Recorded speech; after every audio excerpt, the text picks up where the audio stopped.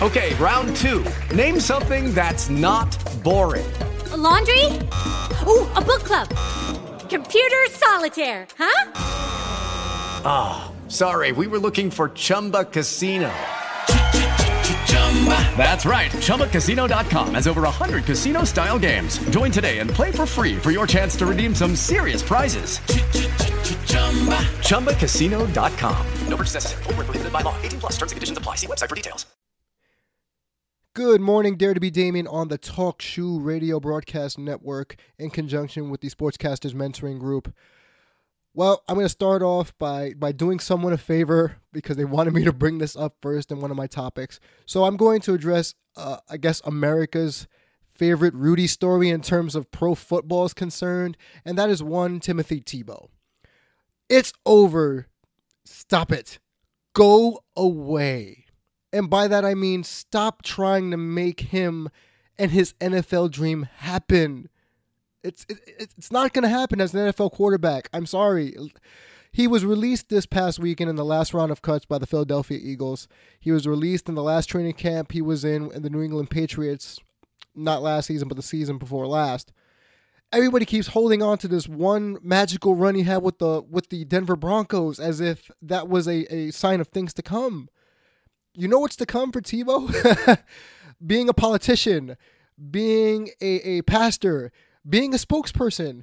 Heck, he could even do movies because the man's an attractive dude. Let's face facts. But as far as being an NFL quarterback, that ship sailed. He can't even make a team as a third stringer. Now, you know what a third stringer is? The third stringer usually runs the scout team, the practice team during the week. Okay, I think actually he would be a decent scout team quarterback. But no one's knocking at his door to sign him. No one's knocking at his door to say, hey, we need you on this team. Now, his whole mythos in college football by the various YouTube clips and I guess people talking about how wonderful he was or is. Yes, we all know he's the guy you want to bring home if you're dating him to your parents because he's got that $1 million smile. Albeit some people have told me or feel that he's a tad hypocritical, that he's probably hiding behind some sort of monstrous secret that if it came to light, a person I know would literally say, I told you so, because people I know have gone on record and said that they just can't stand Tim Tebow for whatever reason. Is he a media sensation? Yes. Is he contrived by, I want to say, the good old boy network, it seems, to be their answer to the end-all, be-all? Possibly. But as an NFL quarterback, stop it. Just stop it. It's over. Okay? I mean, if you listen to Mike Golick's rant today on Mike and Mike in the Morning, he don't hold no punches back when it comes to Tim Tebow. Now, again, do I feel he can play in the NFL? I think he can play, but not quarterback. You want him on your team? Yeah. Wouldn't you want him on your team? Someone who plays with fire, someone who plays with tenacity, who's going to take the job of NFL players seriously? Yeah. I'm sure someone, if he was willing to change positions, would be giving him a chance. I mean, Denard Robinson's doing it with Jacksonville. Denard Robinson, formerly of the Michigan Wolverines. And there was countless others. I know Cordell Stewart did it back when, in my teenage years, when he went from a quarterback in Colorado to being slashed with the Pittsburgh Steelers. You know, even Matt Jones, a former Arkansas quarterback, tried his hand at being a wide receiver with the Jacksonville Jaguars, and unfortunately he flamed out due to his own personal issues. So why won't Tim Tebow stop? Why won't he just read the writing on the wall and just make a position change? Because you know what? I honestly think he'd be a great addition to a team. Running back, fullback, special team, something. Hey, Tim Tebow wants to be the punter. By all means, if he wants to stay in the NFL, if to get your foot in the door, wouldn't it behoove him to change his position? If you were so desperate and so wanting to make it in the NFL, why wouldn't you just say, okay, quarterback's on the cards for me. Great. But I can try to be a fullback. I could try to be an H-back. I can try kickoff coverage. I know the New York Jets tried this with him when he first came in, but they screwed with him the minute he signed that contract. they gave him all these false promises that he would overtake Sanchez. It just didn't happen. So by all accounts, he was screwed when that happened. Then he had a training camp to learn under Tom Brady and Bill Belichick. Now, how much he was able to learn, I don't know. I wasn't there. But you get cut by Bill Belichick. Now you get cut by Chip Kelly, who supposedly is this offensive quarterback guru. Again, Dare to be Damian Grassi Show, Talk Shoe Radio Network, in conjunction with Sportscasters Mentoring Group. He needs to just look at himself in the mirror and say, well, what's best for me? Do I keep this dying dream of trying to be an NFL quarterback alive? Wasn't he just working the past year with these quarterback gurus on improving his throwing motion to make it quicker, to make it easier for him to get the ball out? Look, there's been countless amounts of quarterbacks out there that just flamed out. Cordell Stewart, he didn't flame out. He actually did okay for himself. Denard Robinson's doing okay for himself. Vince Young hasn't even gotten a sniff, who I think is a way better college quarterback than Tim Tebow. And I mean overall quarterback. Not leader, not ho-hum cheerleader, not rah-rah sis boomba. No. Player. Vince Young hasn't even sniffed the NFL in the last few years. So why Tim Tebow? And I'm not going to go to the obvious. Okay, yeah, he's handsome. Yeah, he has the $1 million smile. But you know what? There's plenty of other handsome guys in the NFL. Tim, I know you're not listening, and I know you don't listen to your haters. But you know what? Do everybody a favor. If you want to make the NFL again, just give up on the quarterback thing for now. Just make it to the dance and then try to do what you can do to stay in the dance. And if maybe 5 years down the road from now, you finally get to start another NFL game, kudos to you for perseverance. But if you really want to make, and this goes out to anyone, if you really want to make that dream happen, whatever dream it may be, you should just try to do what you can to get in the door. I mean, look at me. I am a broadcast intern / apprentice, and I'll do whatever the hell I can to get in the door, to get into some sort of paid broadcasting position. If I got to be one-stop shopping, I'm willing to do that. Why is Tim Tebow being so stubborn? I don't understand. And then he has this fan base, which is more zealot than anything else. I mean, the way people talk about him, you would think he's the new Chuck Norris with all the internet memes. Tim Tebow can cure cancer. Tim Tebow can walk on water. Tim Tebow can save the world from impending doom if a meteor was to strike. I mean, am I being too hard on Tim Tebow? Maybe. But tell me what you guys think. I mean, honestly, is the dream dead for him? Should it be dead? Is he just not good enough? Does he not have what it takes? Should he just go back to calling college football games and providing analysis? Because I think he's really great at that job. 347-792-8687. That's 347-792-8687. Damian_Grassi at hotmail.com. Let me know what you think. I'm always up to hearing the criticism and the critiques and the questions. Coming up next, speaking of college football, I'm not a fan, but I'm willing to give it a chance. Find out why. Dare to be Damian, Talk Shoe Radio Network. Dare to be Damian Show, Talk Shoe Radio Network in conjunction with the Sportscasters Mentoring Group. Before the break, I referenced college football and why I don't care, but I'm willing to be convinced as to why I should care. And don't attack me, folks. Don't beat me up saying, oh, you know nothing about college football. You know what, to be honest with you, I live in the Northeast. I've lived here my whole life. I haven't really had much of a connection to college football with the exception of maybe Notre Dame football growing up because that was the only team I could watch on Channel 4 growing up, a regular channel, 2, 4, 7, 9, 11, and so forth in New York City. I went to a small college, I think of Division III school, Pace University, so I really wasn't invested in that college football team, even though I knew a handful of football players during that time. But again, I live in a major municipal area. What college football teams am I going to root for? Syracuse? That's all the way up Syracuse, New York. College basketball, yeah. I'd root for Syracuse back in the day in St. John's. Things in the Big East. But in New York City, do we really have any football teams to go for as far as collegiate is concerned? I don't think so. Again, I spent most of my youth when I watched college football watching Notre Dame. Rick Meyer, Lou Holtz. I mean, yeah, the ghost of Joe Montana, but I wasn't alive for that. I don't have it. I mean, the most fun in college football I've ever had was playing NCAA football for the PlayStation 2. honestly, building your own quote unquote dynasty or taking over a school or even creating your own school, that was more fun than, let's say, I guess picking Florida State. That was actually one of my favorite teams also growing up with Charlie Ward, Peter Warwick, because I like the battle cry. And I'm not going to do it because I sound horrible saying it, but that's what I liked about college football. I mean, if there's a draw for me, I guess you could say like the rivalries or something I'd be interested in seeing. Again, in the Northeast, what do we have? Army, Navy? That's all we got. I'm interested in the USC Notre Dame, even though I don't, again, two opposing coasts, the Midwest versus the West Coast. But what do we have like that over here? I mean, what, Buffalo? Like I said, Army, Navy? Or is this something more? Now, I've talked to a few people who love college football. One of my college friends is a very devout Michigan Wolverine fan. He's all go blue all day, every day.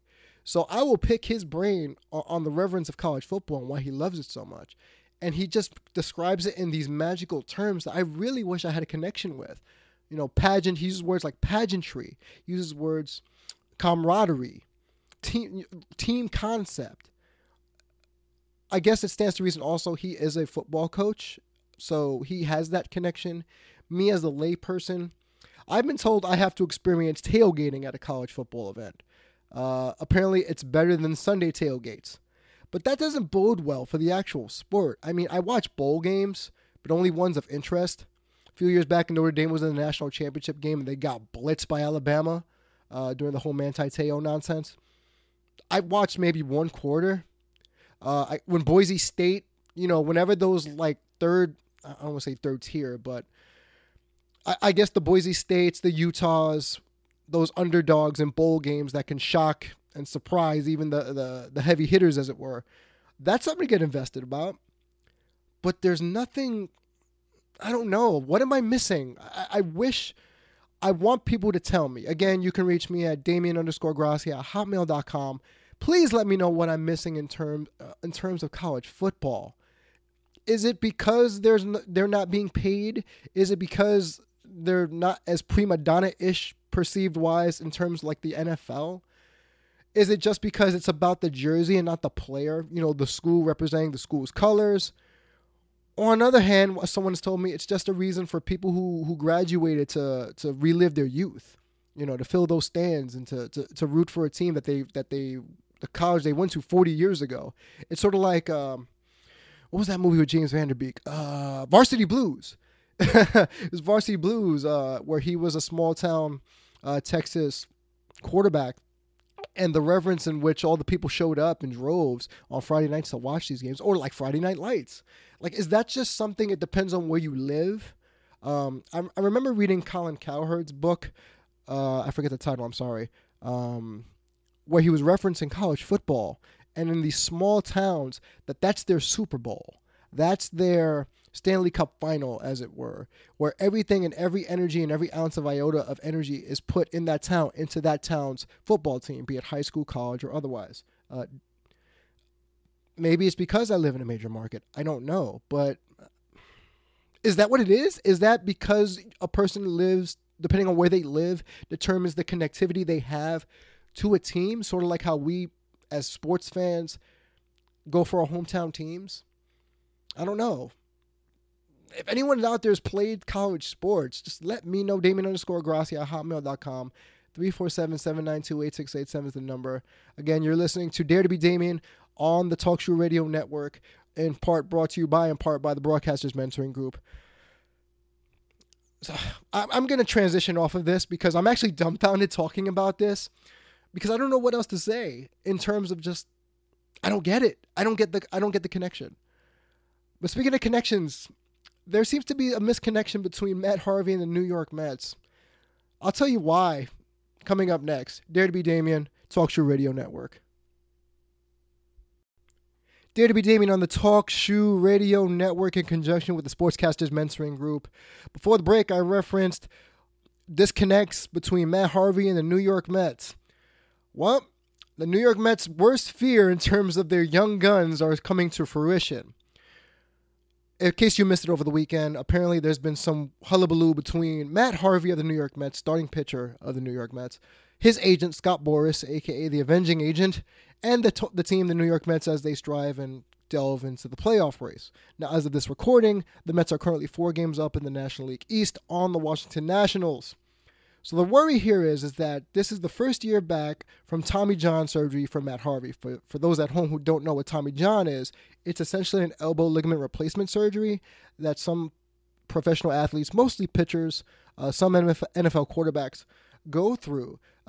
They basically take a ligament and repair the elbow tendon because, when pitchers throw the ball, they have like this downward torque on their elbow and it can literally snap your elbow in half. So it's basically done to repair the elbow and to heal the ligaments and things like that. It requires a substantial amount of rest and rehab, about maybe 1 year's time of rest and rehab to get back to, I guess, being able to throw in general. So the problem here is that the Mets apparently had an innings cap at the beginning of the season for Matt Harvey. I believe it was 180 innings pitched. For him to hit that number and then he'd be shut down for the rest of the season just because it's the first year back. And by innings cap, it means this is how many starts you have. No matter how many starts you get up to 180 innings, we're shutting you down. Now, apparently this was talked about prior to the season between all the parties involved, but as the Mets gear up for the playoff chase, the more you talk to Sandy Alderson, the Mets general manager, and Terry Collins, the Mets manager, the more it seems that they're just going to say, to hell with this innings cap, we're going for the playoffs, and that's that. Now, over the weekend, Harvey seemed a little sheepish about management's, I guess, portraying his own willingness to go past that cap, especially if it was bargained for or at least talked about amongst all the parties. So now it seems like he's flip-flopped. I remember reading a couple of articles over the weekend where, yes, he sounded sheepish about going over this innings cap, but at the same token, he's portrayed himself, people who don't know his nickname, he's called the Dark Knight of New York, which I don't really, as a superhero fan and as a comic book person, I don't really understand why we call him the Dark Knight, but whatever. Apparently he's got this tough guy, give me the ball, I'm gonna go and do what I gotta do, bulldog mentality.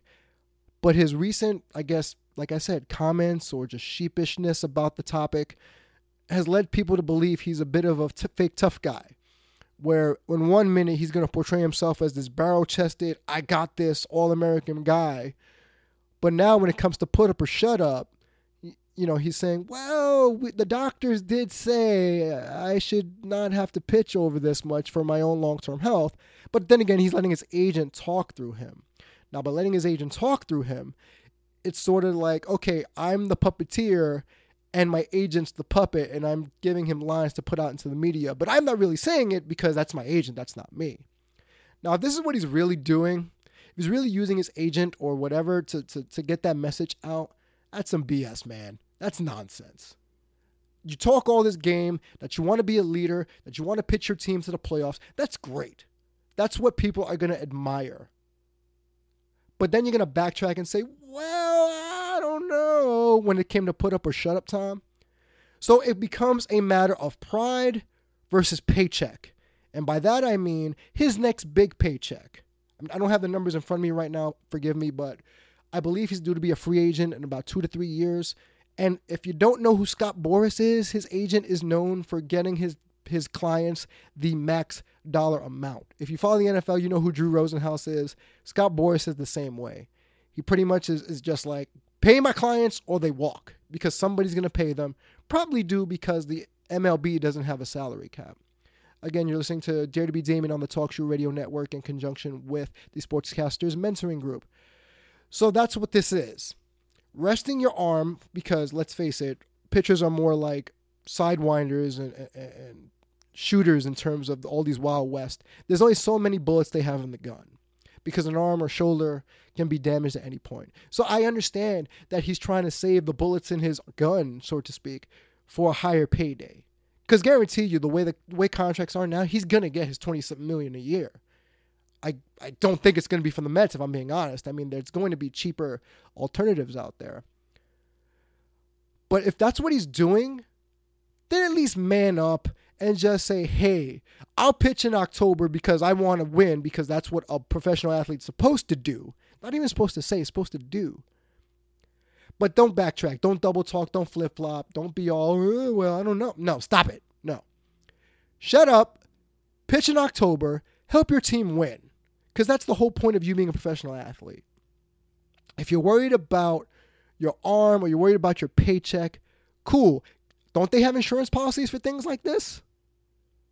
You're going to get your 7 years from someone, Matt. It's going to happen. Someone dumb is going to give you a 7-year contract, even though who knows if you're going to be relatively healthy by the time you hit free agency. But someone's going to be dumb enough to give you the money. So it's okay, Matt. You're going to get your money somehow, some way. But don't talk through Boris. Don't flip-flop like a pancake. Just pitch. Go out there every 5th day. Do what you've been doing. Shut up and just go. Because if it was me, I guarantee you, and I was doing this, I'd be lambasted. But because he's some sort of icon with the New York Mets, and again, self-disclosure, I'm a New York Met fan. But I'm already tired of it. I'm already tired of him. I can't. If he's going to do this petulant child routine, you don't have to stay here, Matt. It's fine. Sorry, I digressed there a little bit, guys. But it's just so frustrating. And speaking of New York Mets, when we come back, the ghost of Mets past is starting to rear its ugly head. And I think you know why. But is it time to panic? I'll tell you why and why not. Dare to be Damian, Talk Shoe Radio Network. Dare to be Damian on the Talk Shoe Radio Network in conjunction with the Sportscasters Mentoring Group. Last segment I talked about the New York Mets and their contentiousness with Matt Harvey. And now I talk about more contention. And by contention, I mean contentiousness and worry. Again, I noted earlier in an earlier segment that the Mets had a 4-game lead up on the Washington Nationals going into an important 3-game series. And I stress the word important 3-game series against the second-place Washington Nationals tonight. Here we go again, Met fans. If anyone remembers, back in 2007 and 2008, the Mets actually have a tendency of, I don't want to use the choke word, but giving up division leads or wild card leads in the month of September. Back in 2007, choking a 7-game lead with 17 to play against the Philadelphia Phillies, that of the infamous Tom Glavine game of 2007, where he got shellacked for giving up 7 runs, I believe, in the first 2 innings, thusly killing the Mets season. And then in 2008, on the last day of the regular season, with a chance to actually go to either a wild card playoff or the actual NLDS itself, they lost to the Marlins 4-2 in the closing of Shea Stadium, which afterwards Met fans were forced to actually endure a closing ceremony of the stadium coming off of that disheartening loss.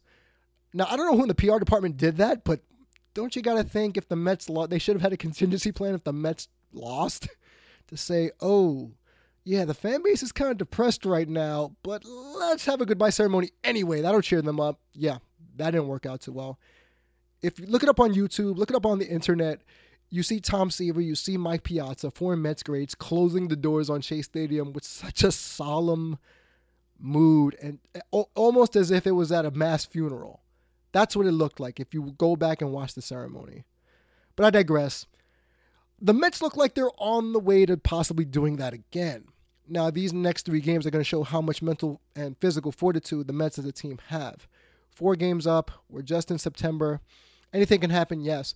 But I guarantee you there's a bunch of Met fans out there that are freaking out, that are on the ledge, as always, ready to pronounce them dead on arrival, stick a fork in them, they're done. And I can pretty much make this guarantee as a Met fan.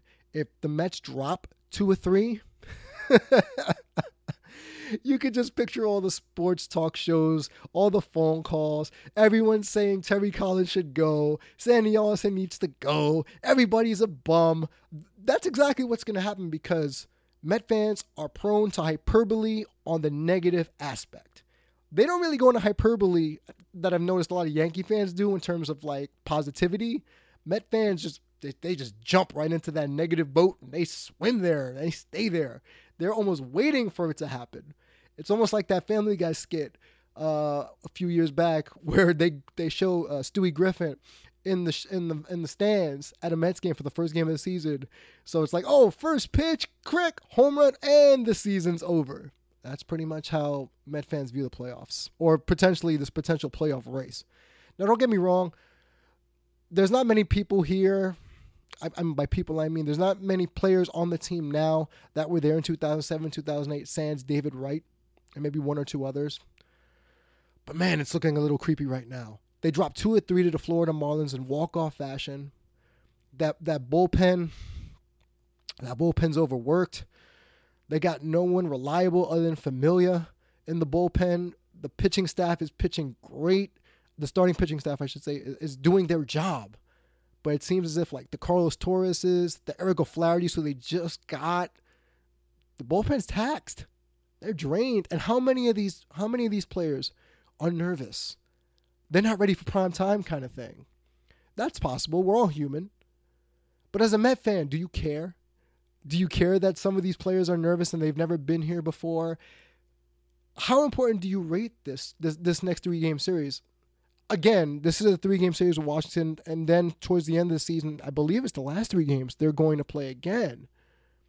But if they drop 2 or 3 or even sweat, Met fans, are you going to be jumping out the window? Are you going to be so scared that you just give up your fandom? I'm not worried. Again, Met fan, I'm not worried. Do I believe? No, I'm a believe it when I see it kind of guy. That's always been my mentality. But it's getting to the point where, in our own way as Met fans, they're like the Cubs. They're not even lovable losers anymore. It's expectant. You're counting down to doomsday. But I could be wrong. They could sweep the Nationals right now, and then everything will be all hunky-dory. Again, Damian Gracia for the Dare2BDamian show, Talk Shoe Radio Network. I'm sorry. You can hear my voice. I'm exacerbated. I don't know what to do with the Mets anymore. I'm sort of one of those in the closet Met fans where when I meet people and I'm saying, yeah, I'm a Met fan, I don't really sound all that excited. But then again, what have they given their own fan base to be excited about? This is the first time in about 8 years where the fan base is relatively not tepid or just more apt to root for the team. Good young pitching staff. I've documented this in previous episodes. Professional hitters that are now in the lineup. Great. But there's one thing that's missing, and I think I just harped on it. I think it just hit me. That fortitude, that battle-tested mentality where it's like, we're going to get this done no matter what. And I want to see that. That's what I want to see, not even as a broadcaster. That's what I want to see as a fan. I want to see this team get up from being knocked down, from taking it on the chin, as it were, and showing us something. Showing that they're not the team of 2007 and 2008. Showing that they can do this without having to just go to pieces when the going gets tough. And I don't want to get on my cliche bandwagon, but it seems like that's what they need. They need a chin check. The Mets need a chin check. They've been knocked on the chin by the Florida Marlins, and yeah, they've always been pesky. But now's the time, guys. Now's the time to show what you're made of. Take 2 or 3 from the Washington Nationals. Put some distance. Put your foot on their throat and finish them off before they catch you like the Philadelphia Phillies. It's almost like smelling blood in the water as a shark. The Nats smell it. They've won 5 straight. The boys and queens need to shape up or ship out. Guys, thanks for listening for this episode of Dare2BDamian on the Talk Shoe Radio Network in conjunction with the Sportscasters Mentoring Group. I'm your aforementioned host, Damian Gracia. You can always reach me at Damian_Gracia at hotmail.com at 347-792-8687. Leave me feedback, comments, everything of that nature, and I'll see you next week. Lucky Land Casino, asking people, what's the weirdest place you've gotten lucky? Lucky? In line at the deli, I guess? Aha, in my dentist's office.